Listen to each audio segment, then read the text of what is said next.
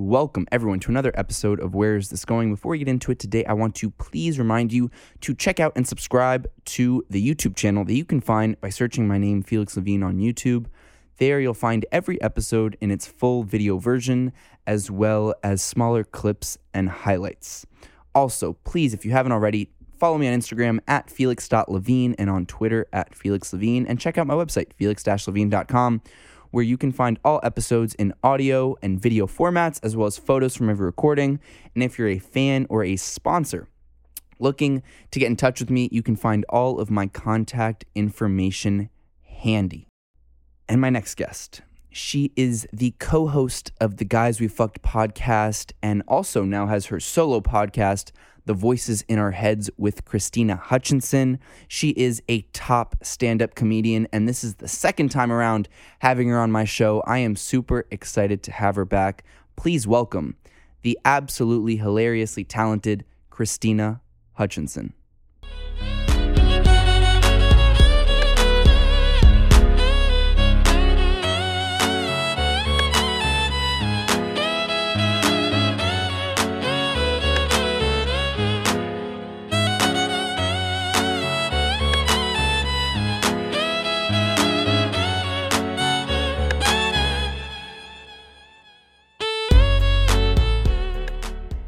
And we're live.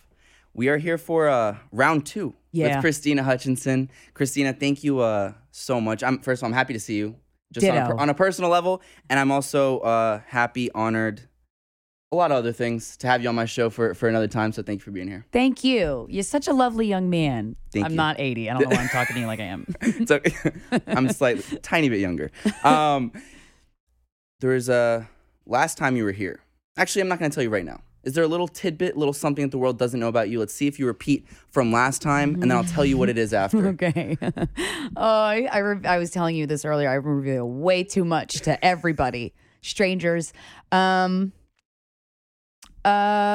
So here's something. It's not juicy, but I like it. Well, no, some people know that. The world doesn't. I just redecorated I have a 3rd-story loft in my apartment that I redecorated and made into like a Victorian living room, a la Alice in Wonderland. And I go up there and read poetry and smoke weed.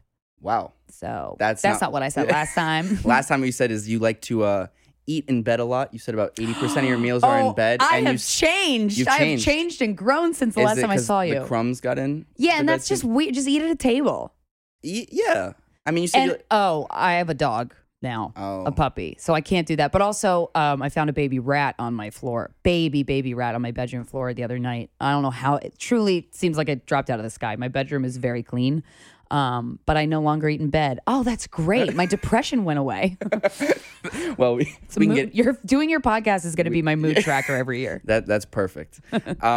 Speaking of that, actually, right off the bat, I was listening to, I think it was, correct me if I'm wrong. I will. The last episode of Guys We Fucked.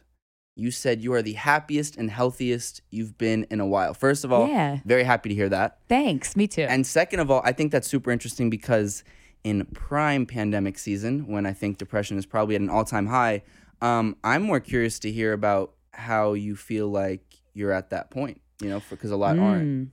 Yeah, well, I think there's so much going on, and I really believe that in order to be a good active citizen in the world, not everybody has to be an active citizen in the world, but I like encouraging it if you have it in you. I think everybody does have it in them, but you have to be good with yourself first before you can be good to others or be part of a movement or make change or just be a positive influence. And so with me, I think I've been dealing with a lot of therapy, a lot of talking to myself. I did right before COVID hit. I never done a full dose of mushrooms before.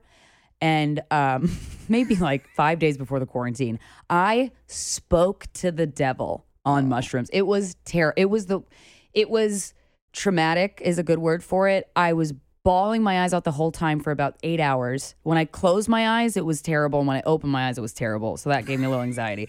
Everything was a cartoon. And I've done mushrooms in tinier doses, not micro. I have microdose, I guess, but I don't really feel it. But that was a weird experience. And at that point, I thought I was doing really well mental health wise and health wise. And And then that happened, and I was like, I guess I'm not doing well. But whatever it was, I cried and cried and was so suicidal afterward. Like, just like really wanted to die for like the last hour of that come down, which I didn't even know was a part of mushrooms. This is all to say that I feel fucking great after that. You did them alone? No, with the guy I met in the ER.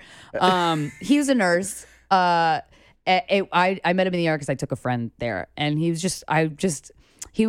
a nurse, and he's just an amazing, like, I just really liked all of him. He was really cool, and my friend and I who went to the ER just were like, who is this guy? This guy rules. And so that I did it with him. Wait, so how was the conversation like, hey, let's go do mushrooms together? He was, I'm probably getting some of these facts wrong. I don't want to say his name because I don't want to out him. Not that I'm outing him, but he's a great person. But he was telling us about how he's this queer Muslim former child soldier, just bad, like and his philosophies on the world. Like he's seen some shit. And those kind of people, like, I'm so curious about their experiences.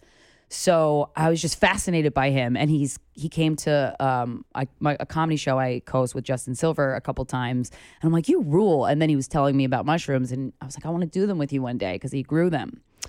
And I'm glad I did it, even though I'll never touch that shit again. Ever again? Mm-mm. I'm done. That's a wrap on mushrooms for Christina. All right, so if you come on in a couple of years and we look back on it. Maybe I'll eat my own words, but I'm curious. I don't know. Yeah, I was too enthusiastic about drugs for a minute. Had a ecstasy phase for like a month and 2 months. And now after that particular mushroom trip, I'm like, I'm good, but I feel it has to. I don't know if that I don't hail that as the reason I'm doing well, but it really something clicked in me that terrible trip. What were the thoughts like going on in your head during the trip? I just felt heartbroken.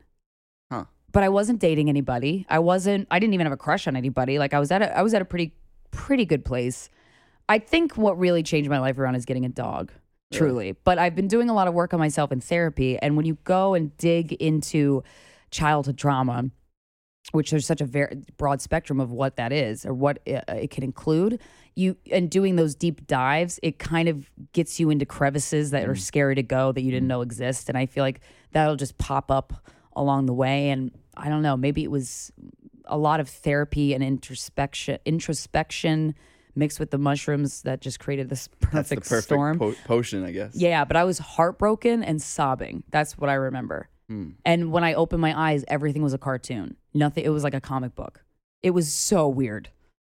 And I don't know. I feel like you almost had a good experience, so it doesn't make you want to do it again, or you feel like it won't happen. During those 8 hours, 8 hours. Was maybe 6. I don't. It seemed like it lasted. You're at home, or you were? Well, we were outside, and then my friend was like, "We got to get you home."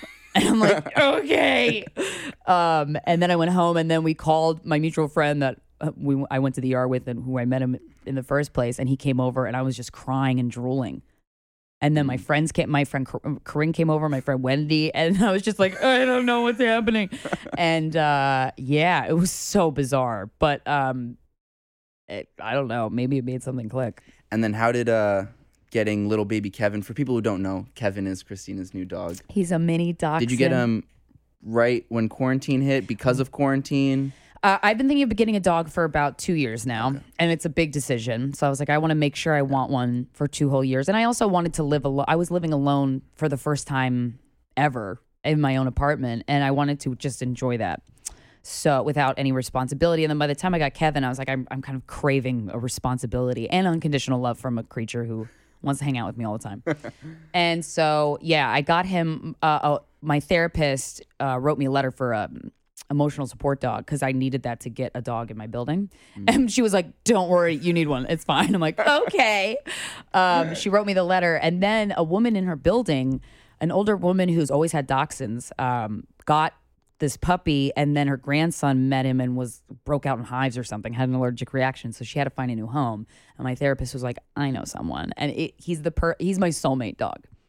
I'm obsessed with him. I look at him and cry because he makes me so happy all the time.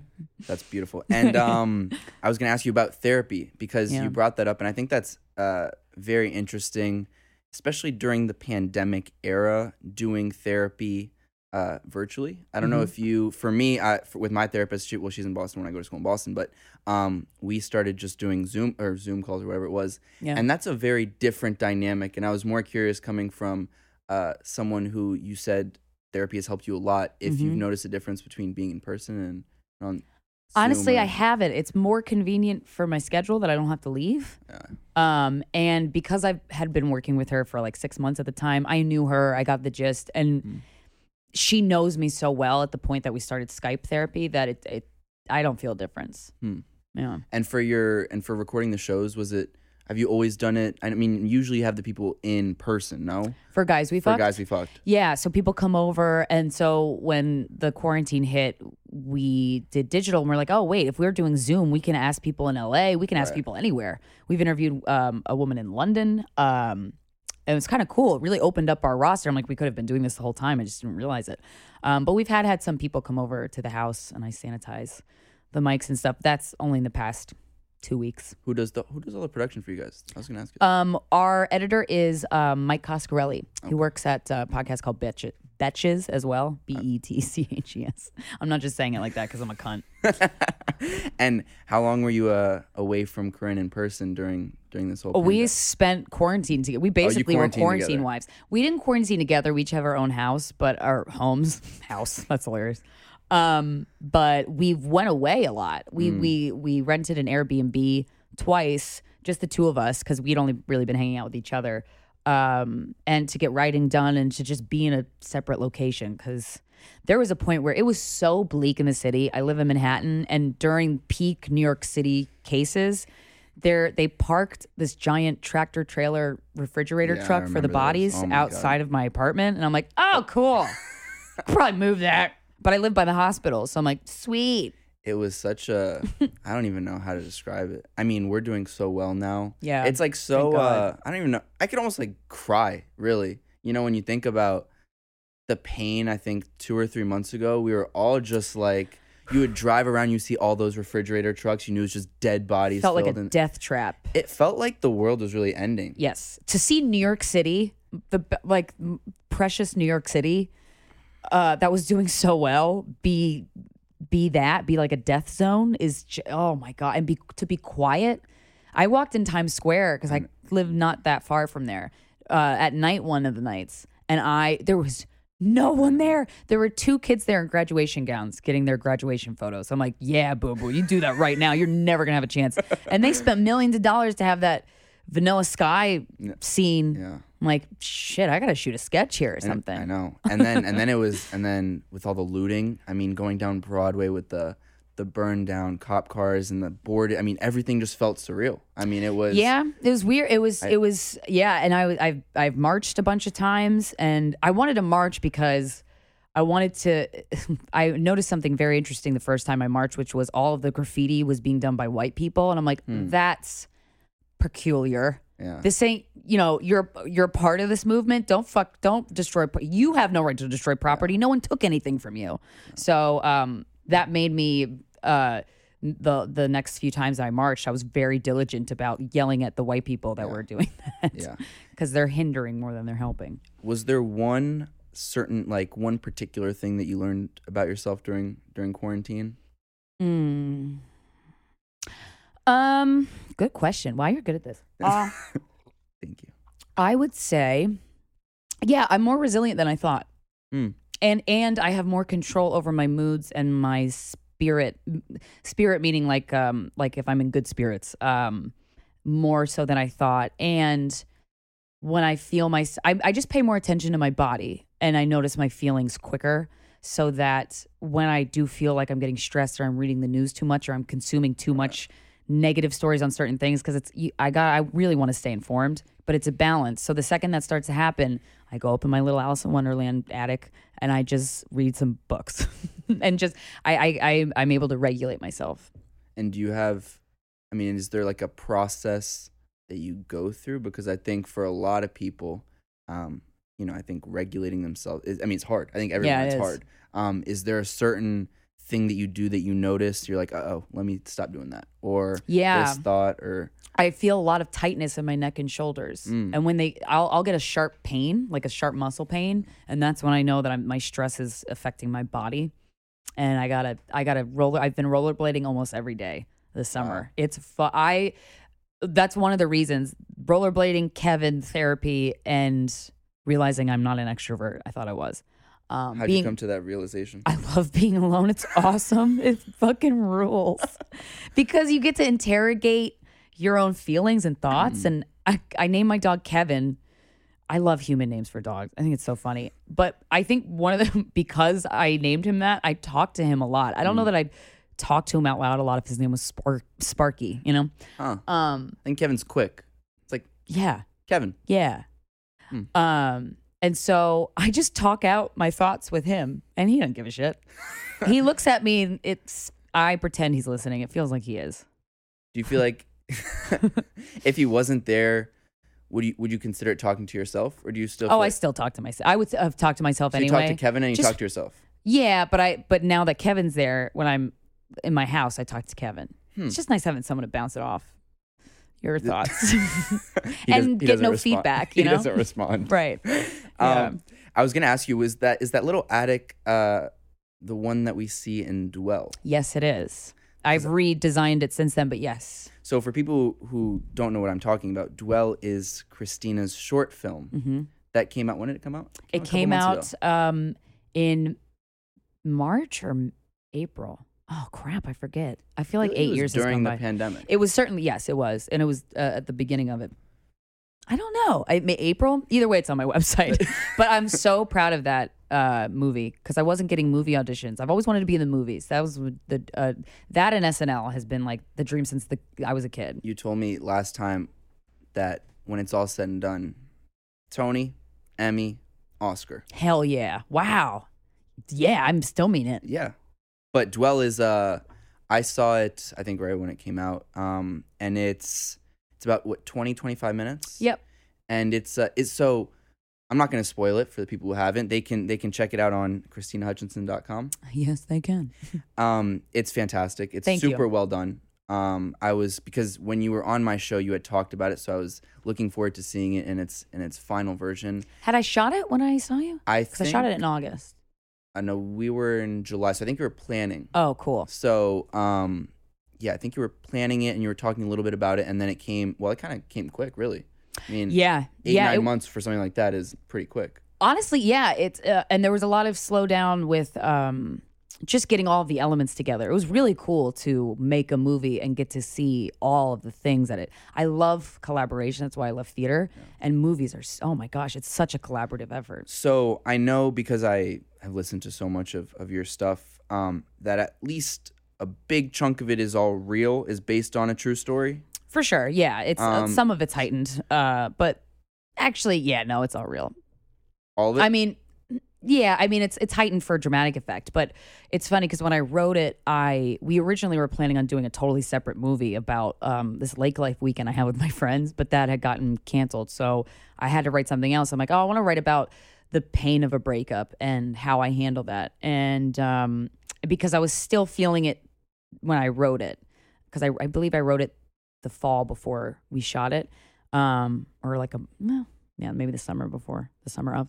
And so I was still reeling in it, so I was able to access it pretty easily. And I just wanted to, I think one thing that I'm good at, or I've become good at, is being vulnerable and being like showing my feelings and talking about things honestly. So I just wanted to, make a piece about how I handled a breakup. And then you had, I mean, what was also really cool is you had basically, if I'm not mistaken, all of your very close friends kind of as characters in it. Yeah, and they kind of played the versions of themselves. What was that like? I mean, so you wrote most of it. I wrote the whole thing. You wrote the whole thing. Yeah, but the scene with Wendy, for example, Wendy's one of my best friends, Wendy Starling. She's an amazing comedian, and I love her so much. And she's one of those people that just when I'm feeling absolutely crazy, I call her, she comes over, and we like both make each other feel sane. I love her so much. So there was certain elements of that scene where the director, Ali Gianni, is she's amazing, and she kind of helped me shape the story more, because she was saying the scenes with your friends need to have a turning point, a pivot where it starts off one way and then it gets interrupted. And so I was so Wendy worked with me. We were having conversations about being a sugar baby and the emotional implications of that people never talk about. And does it take an emotional toll on you? Does it make you lonely? All these questions that I never asked her, but I've always thought in the back of my mind, and I was curious, and she's so good at being vulnerable that we had the conversation, I recorded it, and then I put it in the script. What did you guys conclude were the implications or the effects of it? It affects everybody differently, and you really have to take care of yourself. And it's okay to be it makes sense that it would affect somebody emotionally and make, when you are intimate with somebody, it's not just sex. It's all the other intimacy that makes this really deep bond. So, and that's the other thing I wanted to talk about, different types of sexual relationships, romantic, sugar daddy, sugar baby, all different kinds. Well, those two kinds, actually, just those two. But yeah, I think that people are, I don't know if they're hesitant or they just don't talk about the emotional aspect of it, but that's always been interesting to me based off the conversations I've had with Wendy. And what was some of your favorite feedback that came in from from Dwell? Everyone was so sweet about it. I would say the people who had just gone through a breakup and watched it, and they were like, oh, I wasn't ready for that. It's like when I broke up with a high school boyfriend, and then I watched The Notebook, and I was just like in bed for a week. It didn't have that effect, but it was cool to hear people say it helped them process pain. I think it was also what I really liked about it were especially some of the opening scenes, because I think people that follow you for a while know that it's basically based on your experience. Yeah. And it's also so like professionally done, but then at the same time you have like those like funny moments where you're like, ow, like, or you're like, it's you, like it's really like your kind of natural reactions to things, which I think makes it personal, but also kind of broad for the general audience. But I think some of the other kind of takeaways for me were some of the things that like Corinne was saying. I don't know if so. Did you write all of what she said as well? Because some of that felt almost like maybe because you know her so well. But she's the person I see the most. Yeah. So I know we finish each other's sentences. Yeah. So, and we have a twin language. So I can write for Corinne all damn day.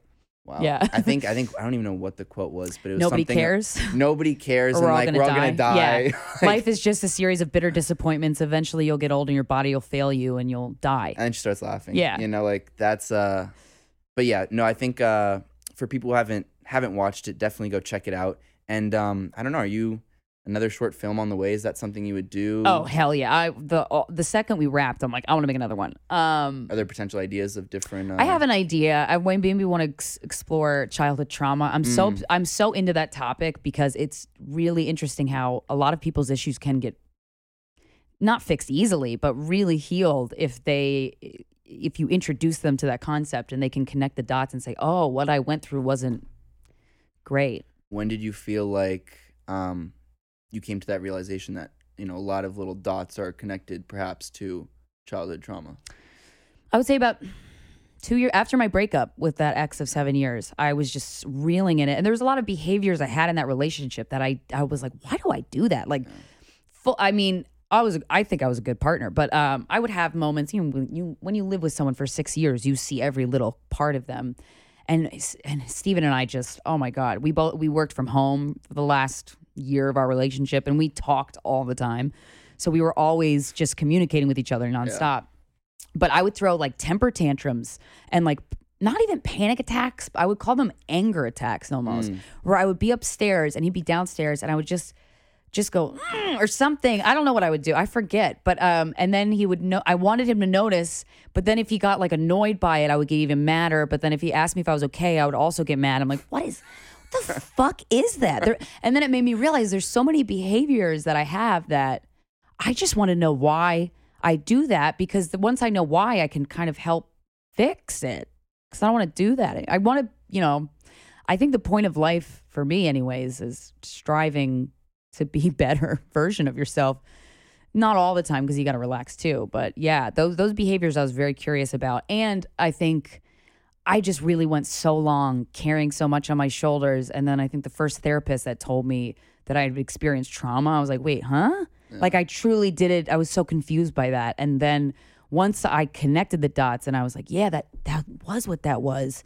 It was a wormhole of books. I think also what I admire about you as well is you're so openly introspective, I guess is the way I would say it. But I don't know if that's something, have you always been that way?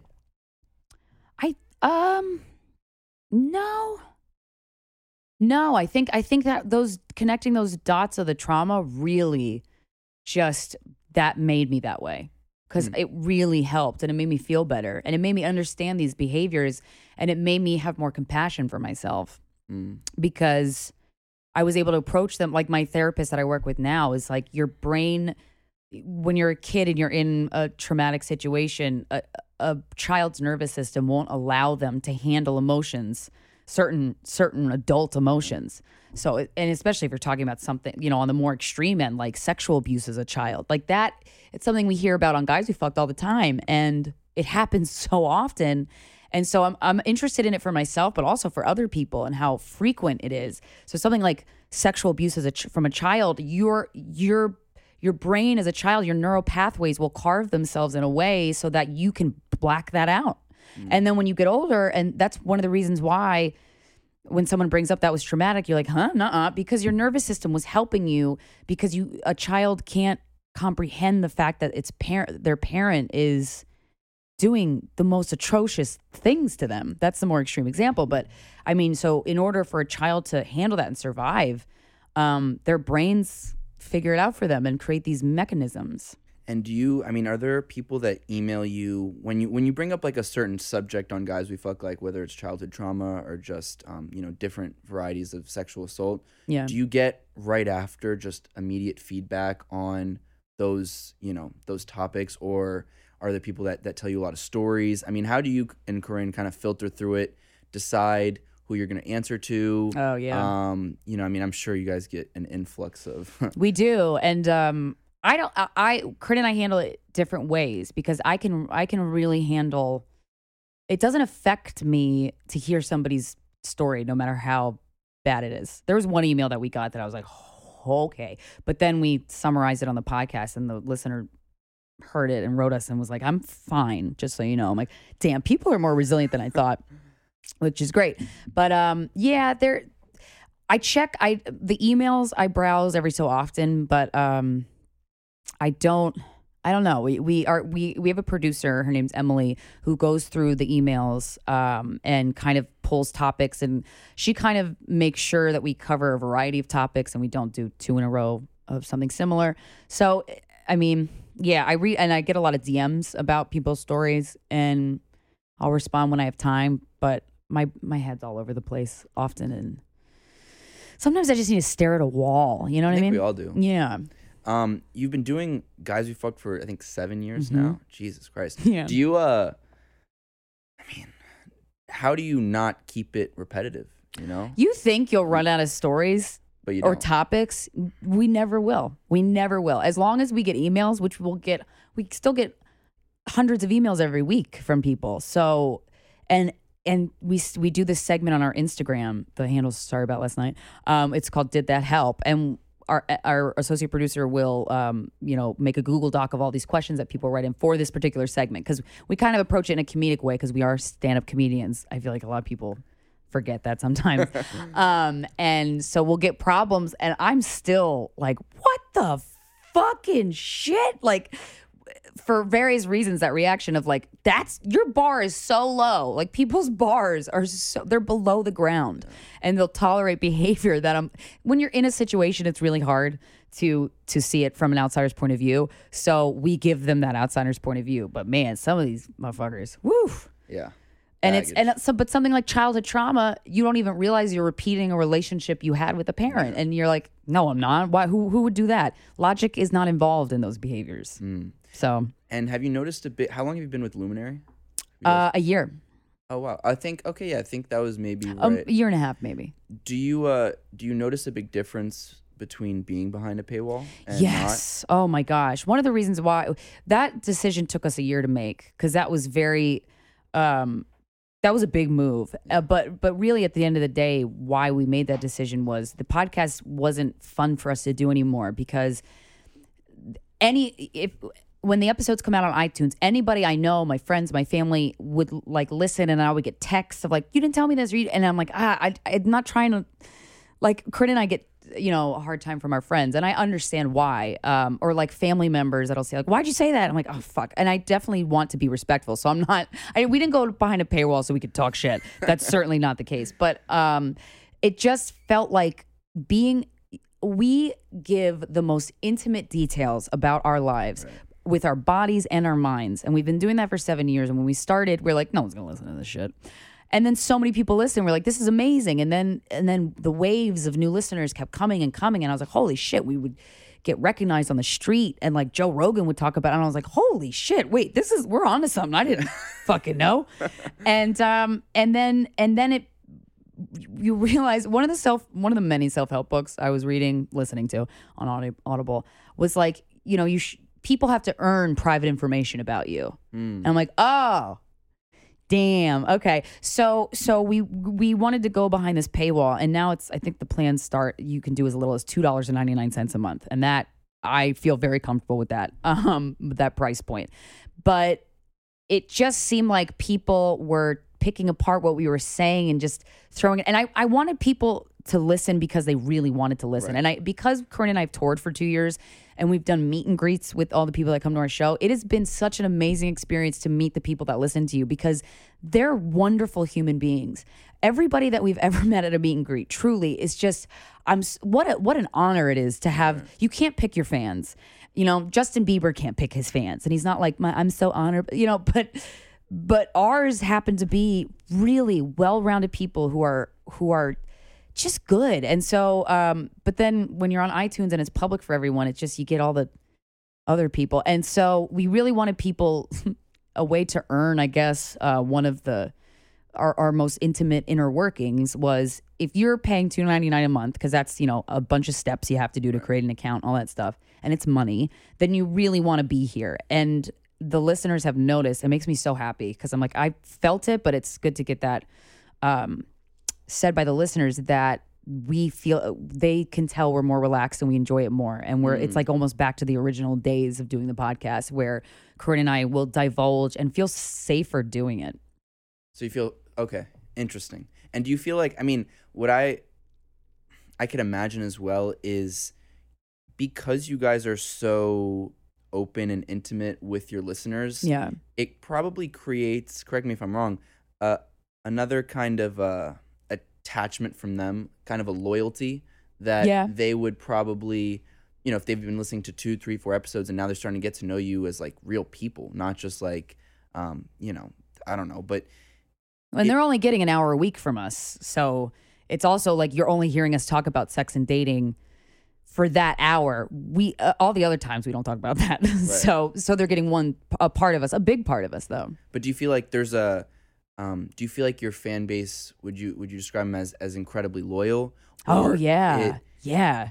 And do you think it also has to do because of the fact that you're talking about such intimate subjects that would create this kind of almost bond they feel between you and them? Yeah, we always, whenever people come up to us, like on the street, for example, they're always like, oh, this is so weird. I feel like I know you. I'm like, well, you do. You know a big part of me. So it's not weird. It's a one-way. I think I said this last time. I'm getting deja vu. It's a one-way intimate relationship. Right. So they know a lot. And the other thing is too, I remember I just came to mind.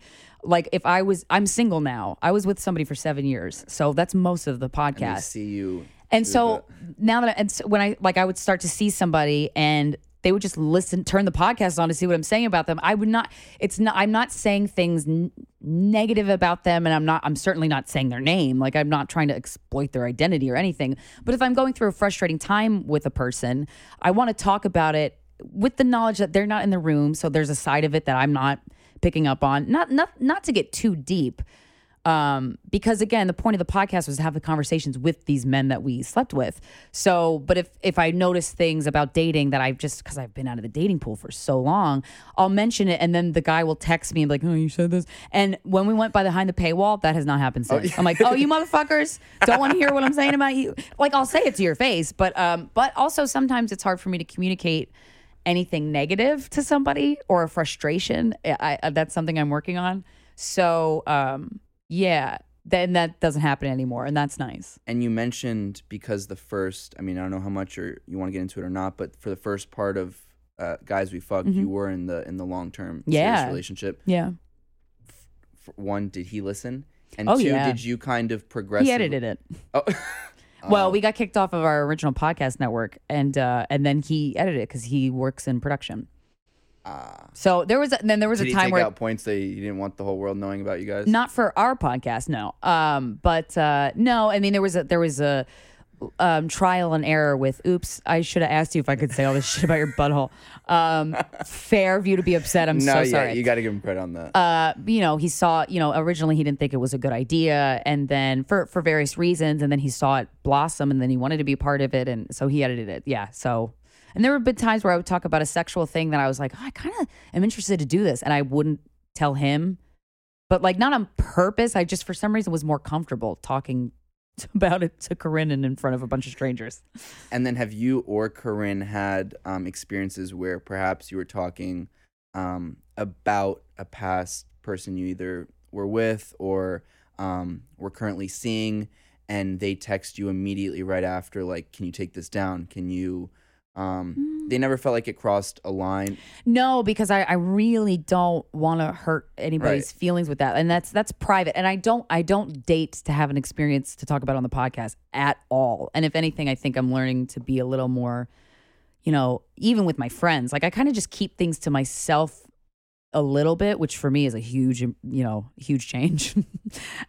Just to see how I feel about it first, because what I noticed I was doing was I was talking things out to Corinne on the podcast before I really had a chance to decipher how I felt about it. I'm like, I need to give it a second before I blab. We're going to take a quick break. I need to run 2 quick ads. My first is for U.S. Wellness Meats. All of U.S. Wellness Meats' beef, lamb, bison, and dairy products are 100% grass-fed and grass-finished. They also offer pasture-raised heritage pork, free-range poultry, and wild-caught seafood. They specialize in a variety of special diets and have hundreds of paleo, keto, Whole30, sugar-free, and AIP-friendly options. U.S. Wellness Meats has over 400 all-natural foods in their online store at uswellnessmeats.com. Use promo code PODCAST for 15% off store-wide savings at U.S. Wellness Meats. That's PODCAST for 15% off store-wide savings at U.S. Wellness Meats. And lastly, this show is brought to you by NanoCraft CBD. You've probably heard of the benefits of CBD. Millions of people are using it to manage their anxiety, recover faster, improve their mental focus, and even get deeper sleep. It's pretty remarkable how diverse the benefits can be for some folks. And my partners at NanoCraft CBD are one of the top brands in the industry, and they're actually the #1 CBD for athletes. They focus on making unique hemp-based formulas that combine CBD with other nutrients and superfoods like B12, ashwagandha, turmeric, nitric oxide, caffeine, and a whole lot more to give athletes and everyday folks an edge in their work and life. They've been generous enough to give our listeners 20% off with the code Felix, and they'll throw in a free CBD lip balm if you use that code. Check them out at nanocraftcbd.com, Felix, for 20% off, and they sent you a little goodie bag, as I told you, with CBD pet treats for little Kevin when he gets home. Good. For being a good boy and letting you come to the podcast today. Thanks. Let's get back into it. I was going to ask you, lastly, about Guys We Fucked. What do you see? I mean, a couple months ago, we see Rogan get a big deal. Yeah. Good for Rogan. Hell yeah. I mean, I think Hundreds he deserves... of millions of dollars. I'm like, damn, Joe. Plus you go on Rogan, you will increase your audience size. Talk to me about the Rogan effect, because we talked about it a little bit last time. I mean, he's one of my big inspirations on why I started my show. And... You got the Joe Rogan experience. Yo, I did. It was just as he got his new studio. Yeah, that was wild. I mean, I've seen. I didn't know him before then, but he had mentioned Guys We Fucked on the podcast, and this, he can mention it for just say Guys We Fucked and then talk about something totally different. 100 people will tweet at us because his listenership is so vast. And so, and I, of course, listened. People gave me the timestamps because I knew I wasn't going to do the whole episode. And I The was 3 hours is a bit tough. just give me the part where he talks about me. And he was just talking about, of the people in the top comedy podcasts, it's rare to have somebody, explode that's an unknown, to the world before, to get big off of a podcast solely is not the usual trajectory. Right. And he gave us a bunch of props and I was like, damn, dude, thanks. I really appreciate that. And so we went on and it was great. And I forgot that I knew he did video, but I didn't realize it was live. Oh. And so when I got to the car afterwards, I had I'm not exaggerating, 50 different people texting me holy shit. I'm like, wow. And I emailed him right after. I'm like, damn, Joe. That Rogan effect is crazy. I just got thousands of new followers.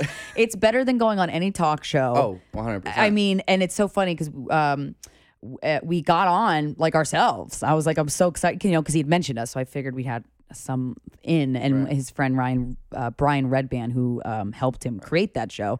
We asked him and he was like, I'll ask him, but Joe usually doesn't get back to me. And then 2 seconds later, he goes, oh my God, he's never responded to me this fast. Yeah, he wants to have you on. I'm like, yeah. But yeah, Joe's great. And I really love interviewing people. And when you do it for so long, you understand how you can make an interview better. And he really highlights the one trait that I think is so important, and that's curiosity. Mm-hmm. And that's actually, it's funny you say that because it's been fun since I started to be invited on a couple podcasts here and there. Yeah. And that's always an honor. Yeah. And people have always asked me kind of how do you go about picking your content or picking who you have on. And I always tell them what you told me, which is, I remember the question I asked you, but you basically said, follow your curiosity. Yes. Because I think, now I remember, just hit me. I said, or you said, don't try to go out and make the biggest or best podcast. Just follow your curiosity and the rest will come. Yep. Something in that ballpark. Yeah. And that hit home for me for a long time because, Yay. When you're wondering, who am I going to have on next? What am I going to talk about? The reality is, just talk about something that you're interested in. And I think when you're interested, then the content comes. Yes. And I think when you are curious, then people can feel that you are authentic. Yes. So I think, Rogan is a master at that. And I think, I think when we see your comedy, I've now come to one show actually that you got me into. Oh, which one? Dave Attell. Oh, at Caroline's. You got me is that the one I bought? Was I good at that one or did I bomb? There's one show I bombed and I was like, shit. And you were good. A bunch of my friends came Dave to that tried one. to bring you back on stage after and you had already left the scene. Oh, because I had another spot. Yeah. Yeah. That was a good show. I remember that one. Thank you for the tickets. Hell yeah, Dave's I went with my master. Dave is. I ran into him the other day at outside the Comedy Cellar. Because they're obviously not open, but the cafe outside, the Olive Tree Cafe, is my favorite New York hang in the world. And I was with Ryan Reese, and Dave Attell comes by with a bag of Taco Bell and sits at a table, and he's like, "You guys want to go get ice cream after this?" I'm like, "Yes, I do." He's I'd heard of Dave Attell, and I had seen him once at the Cellar, and I didn't even put two and two together that was Dave Attell, and I was like, "Holy fuck, this guy is unreal." Yeah, so good. He just bounces off. I think it was Will Sylvan's hosting. That Caroline's? No, at the Comedy Cellar. The first time I saw Dave Attell. And love Will, I know he came on this show as well. He's a legend. I love Will. He's it must be hard also. I was just to not see some of these guys at I know. You know? Well, last night was my first show since March, and Mateo Lane, Mark Norman, Ryan Reese, we all went into a limo bus. We took a limo bus up, and it was just so nice to hang. We were all like, "Oh, this was really wonderful to have a hang." What do you feel like is? Are there? Granted, you're at the top of the comedy scene. But I imagine for, people who are just getting into it or not as well established, perhaps this is a little bit frightening, because you're going at 40, 50% capacity. I imagine that there are way less gigs available. For you, how do you see the future of, stand-up comedy and... Yeah. Well, and there's a lot changing with COVID, and there's a lot changing with canceling people and that. Talk about that. And it's I have so many different feelings towards it. It's interesting that comedians are being held to standards of a politician in some aspects. And then you look and you ask the same person that tweets at them, a comedian being mad at what they said, and you're like, do you know who your congressman is? Yeah. Who's the head of your school district? Like, this head of the school board. Do you know how to tag? Like, and then I don't say that to be like, you're a dumb bitch, but because I feel like people weaponize knowledge, and I certainly am guilty of that, just to feel like I got you. So I'm not going to get on my high horse about that because I do it. So I'm trying not to. But I think it's now about it's been really interesting to see the ways in which stand-up comedians have taken their creativity with stand-up and transformed it into another sketches, a podcast, just something out like little vignettes. You can really, people's heads get so filled with crap every day, and mine's certainly one of them. And I think creativity is dignity to me. And I think that figuring out different ways to get your stand-up out there. Like, I saw Melissa Villaseñor, she's a stand-up, she's on SNL. I love her so much. She was doing all these outdoor shows like in people's backyards with her little amp. And I was like, fuck yeah, Melissa. So cool. And then people doing Zoom shows and is it stand-up? I did a Zoom show with New York Comedy Club that was so fun. It was not straight stand-up, but it felt like the gang was back kind of in a way. And so it's interesting to see the different ways that comedians figure out how they can still express themselves in different avenues that don't involve a mic and an audience. And I mean, speaking just quickly on cancel culture, I think it's so interesting, especially in the past 3 or 4 months. Obviously the biggest name, I guess, is Chris D'Elia that comes to mind, but that's a little bit different, I guess, just because I'm not as well read up on that one. I know some things, but I don't know if I know the whole, and I mean, no one knows everything, but yeah. I think what I wanted to mostly get into is, that has to do with a whole other thing. I think cancel culture with, past tweets or past content that you're talking about. I can imagine that now in this very, I don't know what the word is, but strict or a lot of lines. And I feel like people feel like you're crossing a line quicker than you might actually be crossing it. And perhaps as a comedian, and they don't even harder. Yeah, because should context matter? Should it not? I feel like it should a lot of times. Yeah. so many people have podcasts, right. and people who have prominent podcasts are always doing. I love doing other people's podcasts, but you're basically taking what I say or what everybody says and putting it out there. And I think the thing is, because I'm really trying to approach this subject from a non-angry stance, because my anger is not going to help, is that I wish, like for the Chris D'Elia thing, for example, I wish we could take the subject of that thing, like the subject. So the subject is grown men. Why do grown men try to solicit whatever happened, trying to solicit a nude from a 17-year-old girl? Why can't we just talk about that? Like, he's not the only one doing that. And there's so many people doing that. And it's happening right now. It happened 80 years ago. So I wish that we could not create an environment where people are afraid to talk, because my theory is I'm going to say what I want to say. I give so much of a shit what other people like about hurting somebody's feelings. I really don't want to do it. And if I do, I apologize. And I know some stand-ups are like, I don't apologize. Cool. Then you don't have to. That is your decision. I will fucking apologize because I don't want to hurt somebody. And and I think maybe it's oftentimes people will not weaponize that. That's too dramatic of a word. But because I care, they'll just throw more at me than they would Corinne. Right. And so that's been an interesting lesson. But like, if somebody comes at you like that, we had a listener once, we've had it a bunch, where we've had listeners say, hey, they wrote us an email and they're like, you said something last week and it disappointed me, and this is why, and this is my experience, and this is why I felt that way.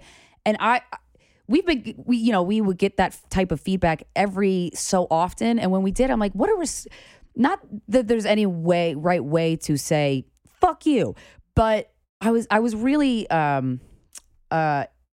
thankful that person was like, hey, because obviously if they listen to the podcast, they kind of have a little bit of an idea of who Corinne and I are. You might not have meant it this way, but it really, it just like made my heart go in my stomach when you said that. And I was like, damn it, I didn't want to be disappointed in you. And I'm like, okay, thank you. Like, I like that feedback with stuff we say on the podcast. Not that edgy with my jokes. I'm honest about stuff and I talk about sex stuff, but I don't know. I don't push buttons to push them because I don't really enjoy that. That's just not my style. But I think that I wish we would have more conversations about the broader topic instead of just focusing your efforts on ending somebody's career. Because first of all, that person is going to be, I mean, I don't know, everybody might react differently to it, but what if that person just goes, fuck the world, fuck everything, I'm going to do it and do it worse, or do something else that's bad. I don't know. I'm making that up as a hypothetical situation, but I just wish, like, prison system in America, the way crime and punishment here blows. And I wish when somebody was convicted of doing something, a crime, they could actually get the adequate prison time that could entail therapy or whatever, based off of whatever the crime was. Something is wrong. And that's why when I figured out the childhood trauma stuff, I'm like, some of these people, sometimes you're just, I guess, born a serial killer. I don't know. But some people, like, they had a terrible, no one loved them when they were a kid and no one believed in them. So what do they have to lose? And if they're growing up in an environment, if you're a person of color and the police who are, I wasn't raised, my parents didn't really say shit about the cops, but I knew that the cops would help me and they're friendly or whatever. That's not what other people experience. And the person the law enforcement that's supposed to protect you was actually made to enslave you in modern times and stuff like that. So I wish we could just revise the way that we deal with people who do bad things, because then maybe people wouldn't be so hesitant to even admit it. Or I don't know. I think there's a better way through therapy, through jail time. I think that would probably fit in a lot of these crimes, but also to have a more complete solution than that, instead of just going, fuck Chris D'Elia, he's canceled. Like, oh, I've been hearing about motherfuckers soliciting nudes from 11-year-olds for 7 years. So, because I feel in the realm of sex and the darker topics around sex, I've heard it all. And I just from our listeners, which is a small percentage of the population. So if I'm hearing it from them, it has to be going on elsewhere. And so we can come up with a better solution if we just had empathy. More empathy. It will never hurt. It will only help to have more empathy. That doesn't mean not being strict on people when they cross the line. I think conversation too. Yeah. I think because even in that example that you gave with having, the person that emailed in, thank you to that person. Yeah. Because oh my God. Yes. That's I think that's the way we need to start, by doing it. Yes, absolutely. Especially if they're listening. If you want people to listen, you can't be like, hey, you dumb bitch.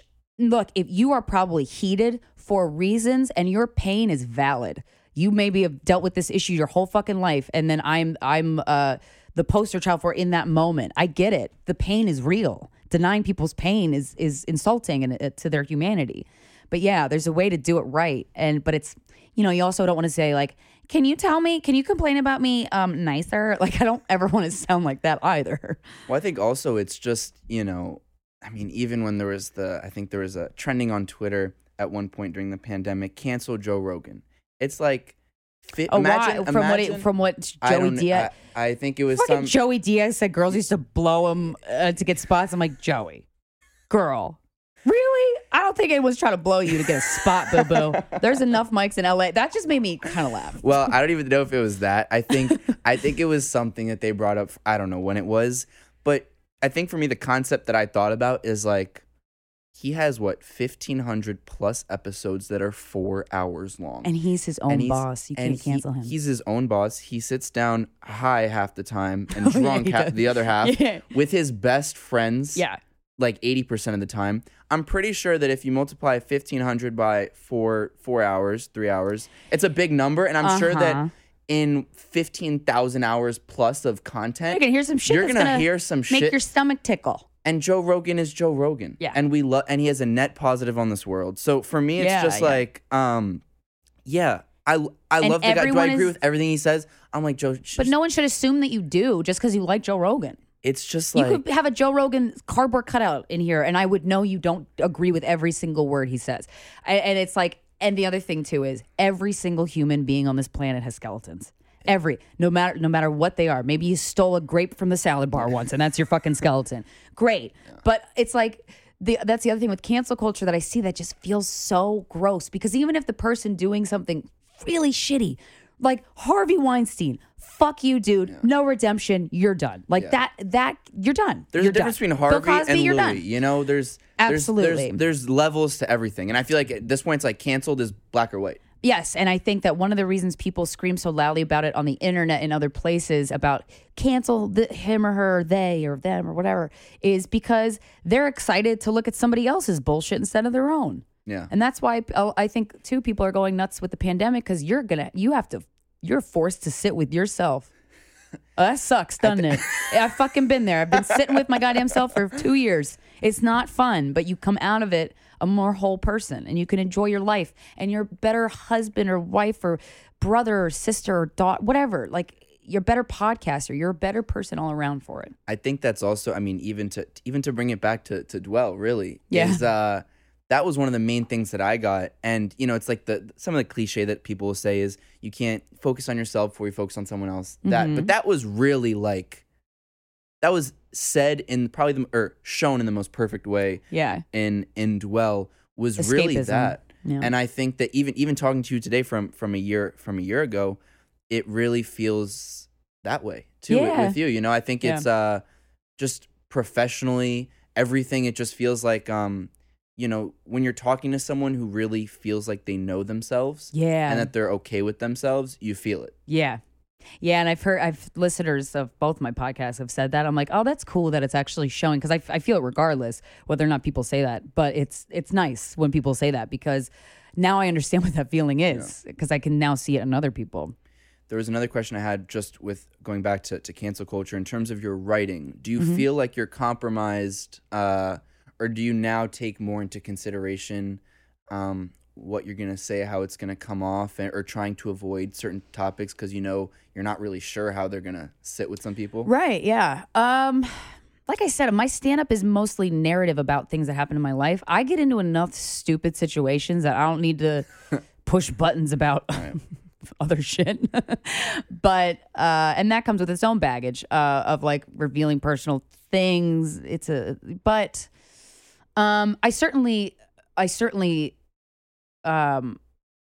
topics go through a filter that was not previously there for sure. Because every person, especially if you're a white person, you've said racist shit. You've thought racist things. Like the whole fight of like, but I'm not racist. It's like, how about just assume you are? I saw a great protest sign one of the days where it's like, treat racism like COVID, assume you have it. And I was like, oh, that's great. That's a great mindset because then you can stop being busy being so defensive. And I'm somebody who gets defensive because I know my heart, especially because I know myself so well now. I'm like, wait, guys, I know me and I'm totally not like that. But instead of being defensive, just listen. Do you think that that's had also positive impacts professionally? No, probably more negative because I don't know. Well, I don't know. That's a good question. I won't know until later, but I'm still not afraid. If I think something, I go, is this wrong to say? I don't think it is. I'll Google it first. Because some of the shit I didn't know was insensitive to say about race. I didn't know that it was insensitive to say certain things. And so, but I can't get mad at myself for not knowing because I really do try to inform myself. So it's not like I'm willfully ignorant, or I don't try to be willfully ignorant to my own knowledge. But because of that, if I say something, I'm like, call me out. Right. I'll listen. And then you have to decipher, like sometimes people tweet at you or message you for things that you're like, huh? Right. You got pissed about that? Yeah. And sometimes it's like you have to, I'm not like, fucking idiot, that's wrong, you're wrong. I don't say that, I just don't respond. But I think on it and I go, is that coming from somewhere else? Because a lot of times people are walking around with wounds they don't know they have. That's not the majority of the cases, but I've seen it before where I'm like, I don't know that you're actually mad at me for that, but okay. Like I don't have to respond to all of it. And I mean, I think also just all these different thoughts we kind of see in your newest podcast that is just solo. Yeah. The Voices in Our Heads. Yes. With Christina Hutchinson. People can find it on Apple. All the platforms. All the big ones. Spotify, Apple, Luminary app. Yeah. And how's that experience been? Because you were, 6 years into Guys We Fuck doing it co-host style, and then you go solo. How Yeah. is that? I really like it. At first, I was too like, I need to talk about this let's squeeze 80 topics into one episode. And then I listened back and I talked really fast the first couple episodes because I was nervous. But now I love doing it so much. It's just stream of conscious, but also a comedic approach on self-help and doing deep dives into books that have really helped me. But then the internet's such a fun place. And I want to, my rule is if I'm having fun, it's likely that other people will enjoy listening to it. So my only goal is to do things that interest me and have a good time. So like I'll ask listeners like I was watching Unsolved Mysteries and there was an alien abduction episode and I was like, crazier things have happened. Is there anybody listening to this podcast who's been abducted by aliens? Like statistically, there's gotta be. And there fucking was. And boy, oh boy. Some people were like, good stories.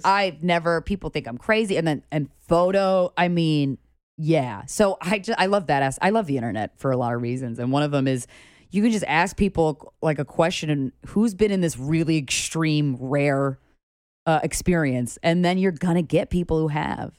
Is it weird also because when you're doing Guys We Fucked, you're with Corinne and or sometimes another person. Yeah. You get a reaction, you get an energy. Yeah. Here you're like, you know.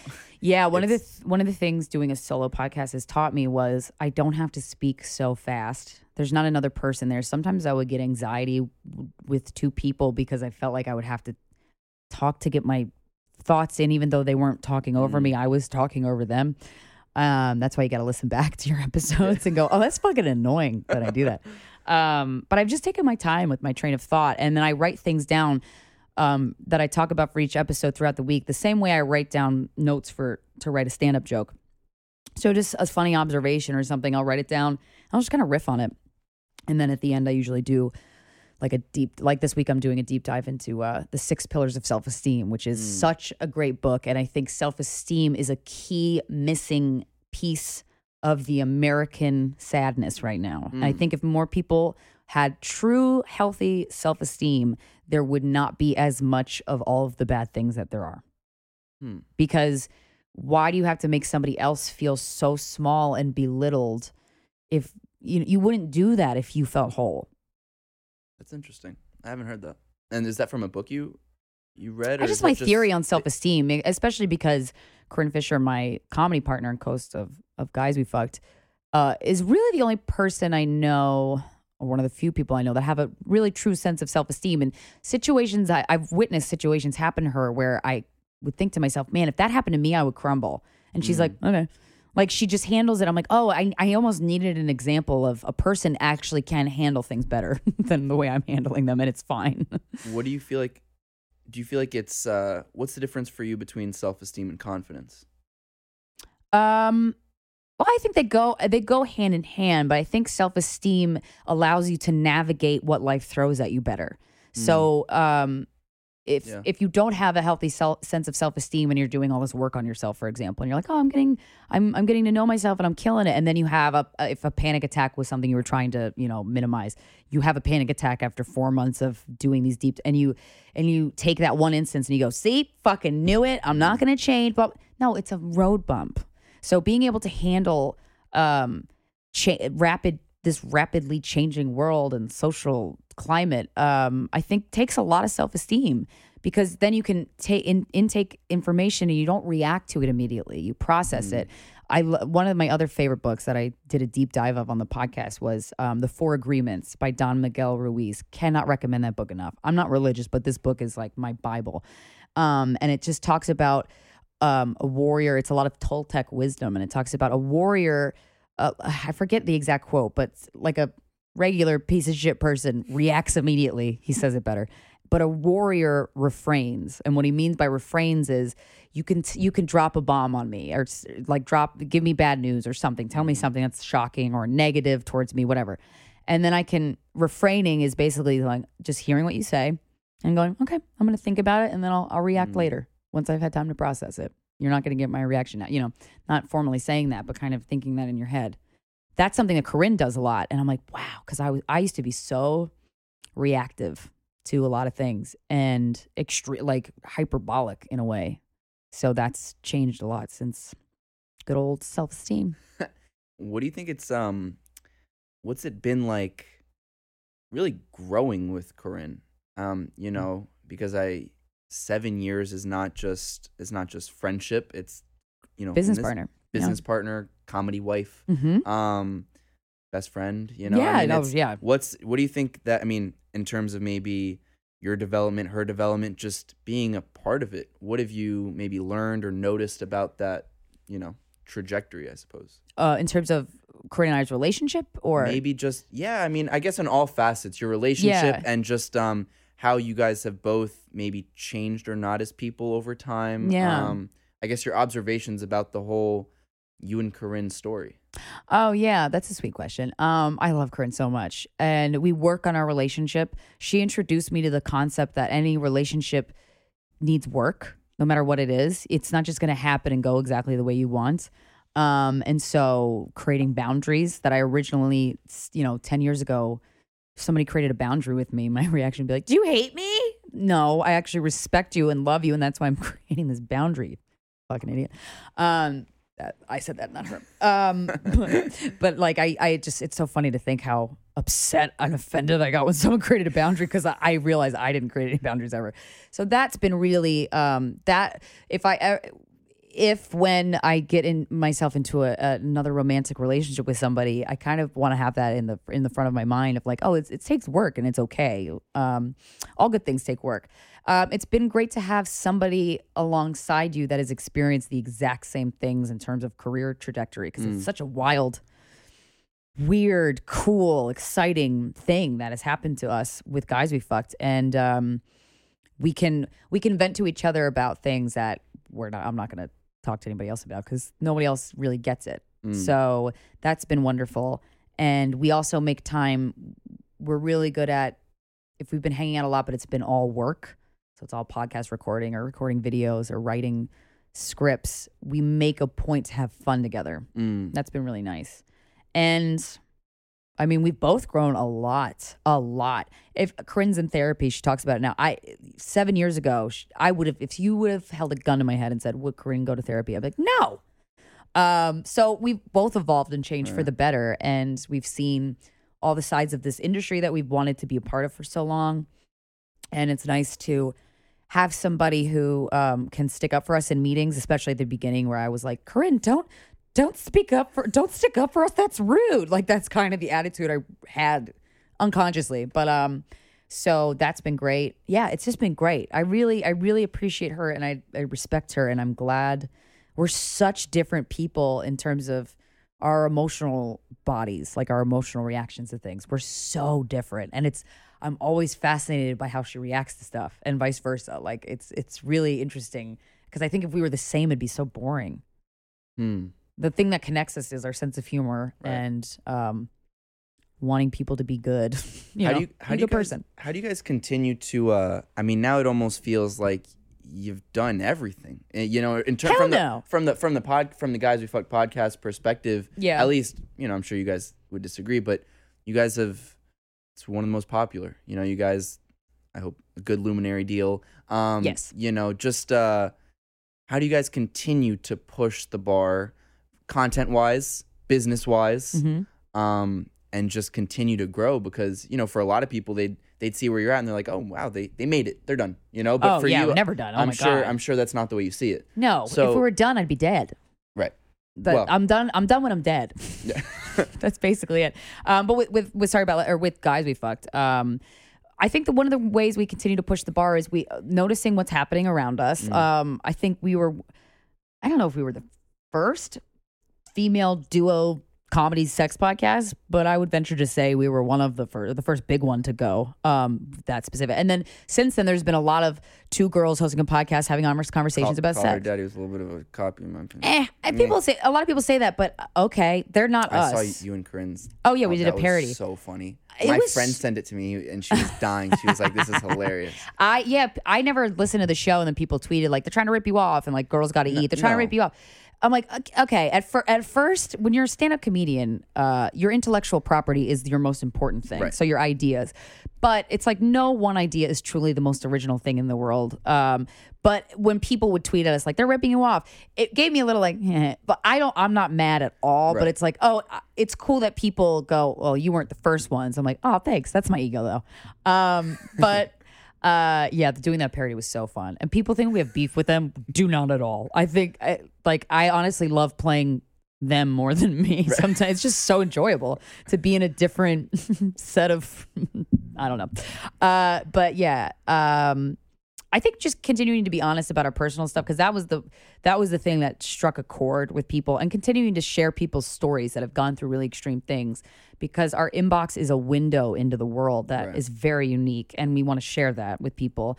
So in terms of Guys We Fucked, with that, that's how we want to keep going. But then it's like, well, what's our next, not our next Guys We Fucked, but what's our next thing that's in that vein but has nothing to do with sex? Because we have a lot of other interests that have nothing to do with sex. So, we don't want to have the Guys We Fucked girls on our tombstone, even though, I love that podcast, and so much of what I can do now is because of it. But it's like, well, okay, let's make the next thing for us. What is it? Is it a TV show? Is it a sketch? Is it how can we, so our wheels are always spinning, and Corinne and I are always working on several different projects at once, and we always have, and that's also just to keep those creative muscles going, especially during now. Would you guys start a second podcast together on something? I don't know. Different? You know what I thought about that today? I'm like, Guys We Fucked can't go on forever. I don't want it to. I think all good things have to end. I think it's good when they end. But we have no plans on ending it soon. But I'm not going to be 70 and be like, and welcome Chad. I had sex with him in the closet last night. I don't want to do that. But I was thinking, I'm like, is there a different way we can make a podcast that has nothing to do with sex? But Corinne has her own podcast, Without a Country. It's so good, with Joe DeRosa, talking about, especially now, this is her pitch. I'm stealing her words, but like taking news stories from the extreme left and the extreme right and finding sanity in the middle is how she pitched it. Such a good pitch. And it's really good. And I love my solo podcast so much because I'm so fucking weird on it. And I just love being able to be weird. And that's an instance where I don't want immediate feedback in terms of a co-host or somebody else in the room, because I just want to be whatever I am and then see what happens. So I would say something different. A TV show. I mean, we've been working on TV shows since Guys We Fucked first came out, because the second something is hot, everyone wants to make a reality show about it first. Right. And then you go, I don't want to do that. Okay, let's get into the scripting, or let's get into the non-scripted, but not a reality show. So we've probably written 50 television shows between the two. See, I'm not exaggerating. A lot of concepts, or at least one-pagers for different ideas. But that's been really fun, because you're like, how can you make TV different? There's a lot of content out there. How can you make it interesting and honest? And because there's content that you don't really have to censor yourself as much with networks like HBO and Netflix, you can go as hard as you want. Like, we had an idea for one of our many pilots. It's a comedy show, but it's a comedy scripted half hour, but the characters got date raped at the end of the first the pilot episode, and no one wanted to touch it. And I'm like, I actually I took that particular plot line and took it from real life, the thing that happened to two of my girlfriends, almost exactly, except I changed the name of the girls were us and the name of the bar. And people's shock made me want to ask them in the network meeting rooms. I'm like, do you not think this happens all the time? Yeah. Why does that freak you out?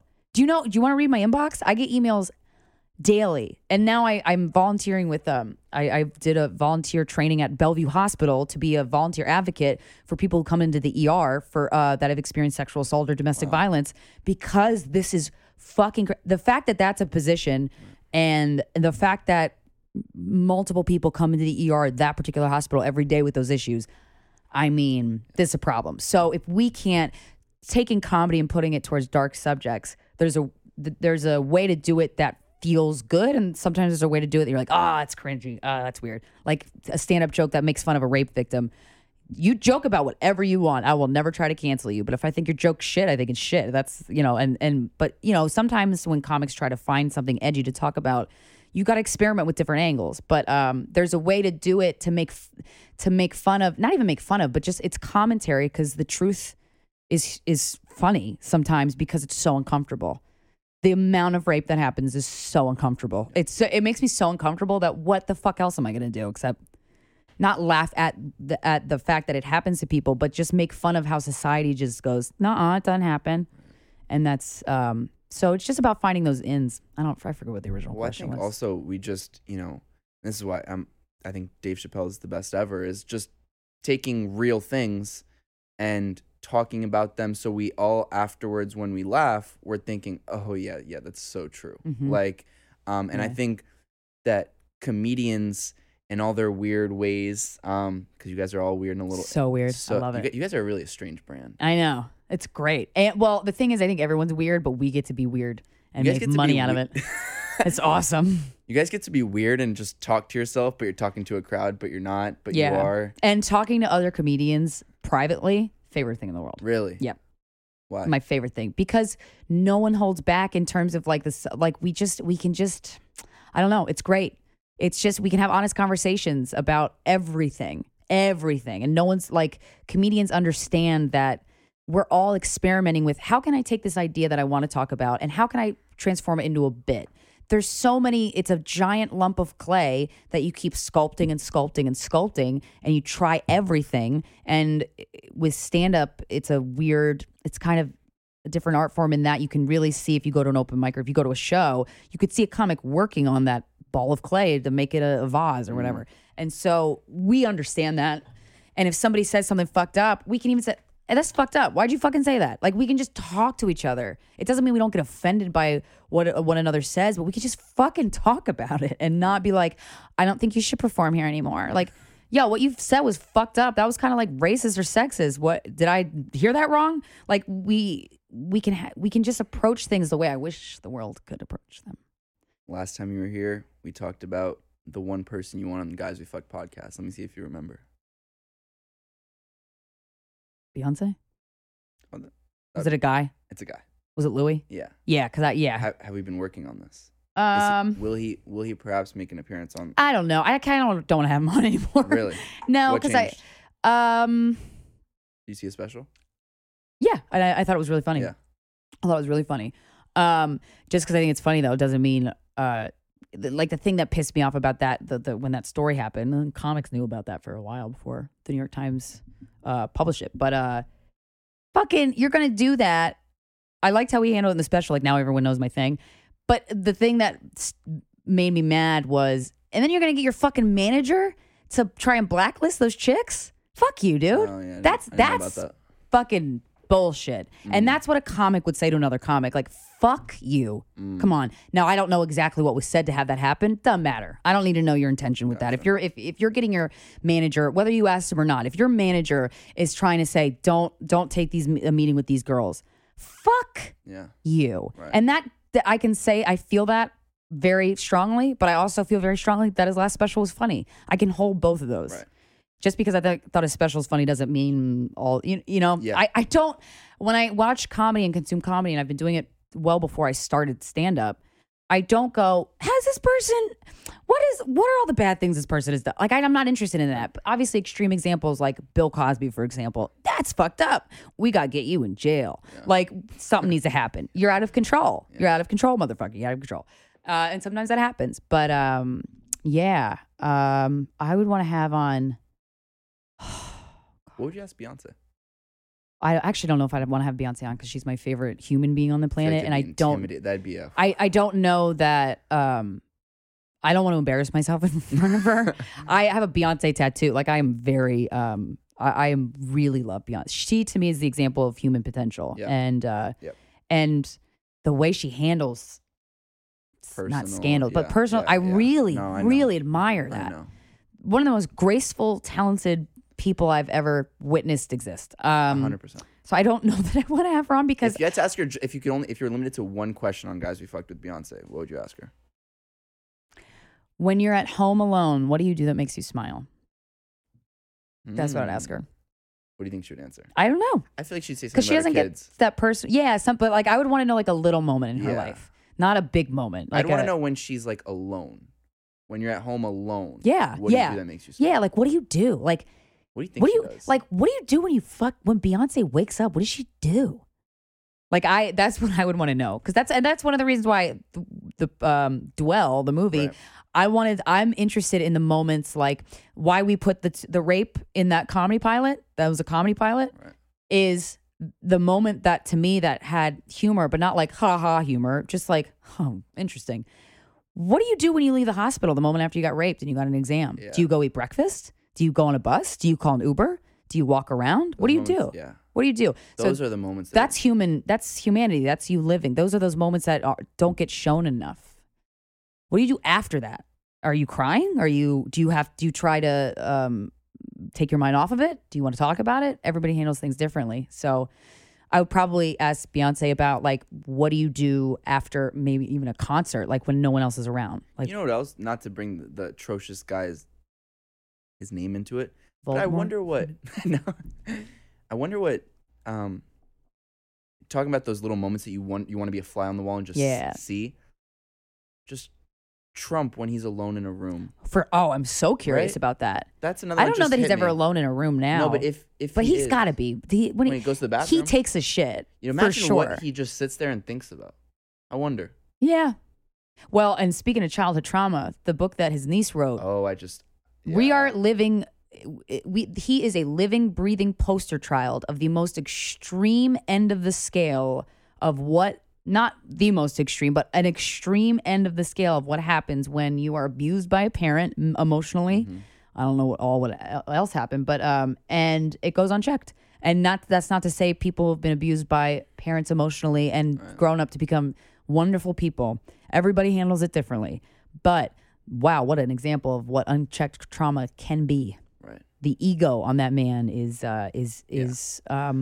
it backs up a lot of the things that I've been reading about with childhood trauma. But I think you're so right in terms of, and I'll be really excited to see kind of the next projects that you put out, because I do think that you're right. I don't think people make enough content about those small moments that we don't really ever think about, but we're all interested in. Yeah. You know?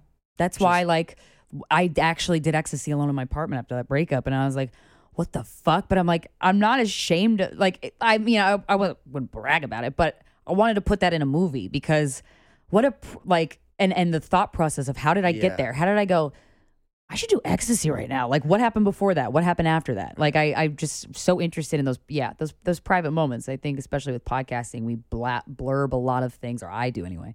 But there's still these moments that are very, very intimate that no one gets to see. And I like when that gets seen in art. To wrap things up, last time I asked you where you saw yourself in 5 and 10 years down the line.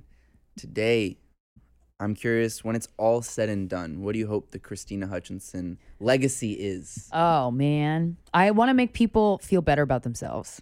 Or encourage people to dig inside themselves and get to know themselves. It's such a as somebody who didn't get to know herself until recently, I can tell you, being on the other side of it, how much more fun you could be having in life and just enjoying things and just like looking at the breeze through the trees is something I do when I'm stressed out, and I look up at the trees and they're blowing and I'm like, we are all in this atmosphere, man. We are all sound like such a hippie. We gotta smoke weed, man. And I do that too. But yeah, I would, that's really what I want to do. And I've been doing it, and I want to do it bigger and better, and I want to win an Oscar. I have no doubt you will. Thanks. People can follow Krystyna on Instagram and Twitter at Krystyna Hutch. Her website, KrystynaHutchinson.com. Yeah. The Voice in Our Head podcast is available everywhere, as we had talked about. Dwell, as we alluded to, is on your website as well. Yes. And Guys We Fucked can be... The Luminary app. You can download it, get a month free trial, and plans are as low as $2.99 a month. You get Guys We Fuck, but you also get a ton of exclusive podcasts that I've listened to, because I'm not going to promote shit and be like, unless I've actually listened to it. But there's great podcasts on there. Trevor Noah's on there. Trevor Noah, Roxanne Gay. There's this great podcast called The C Word being crazy, that explores famous examples of women being called crazy, but like what was actually behind that, you know, because people want to slap labels on, and I understand that, but yeah, humanizing crazy. Yeah.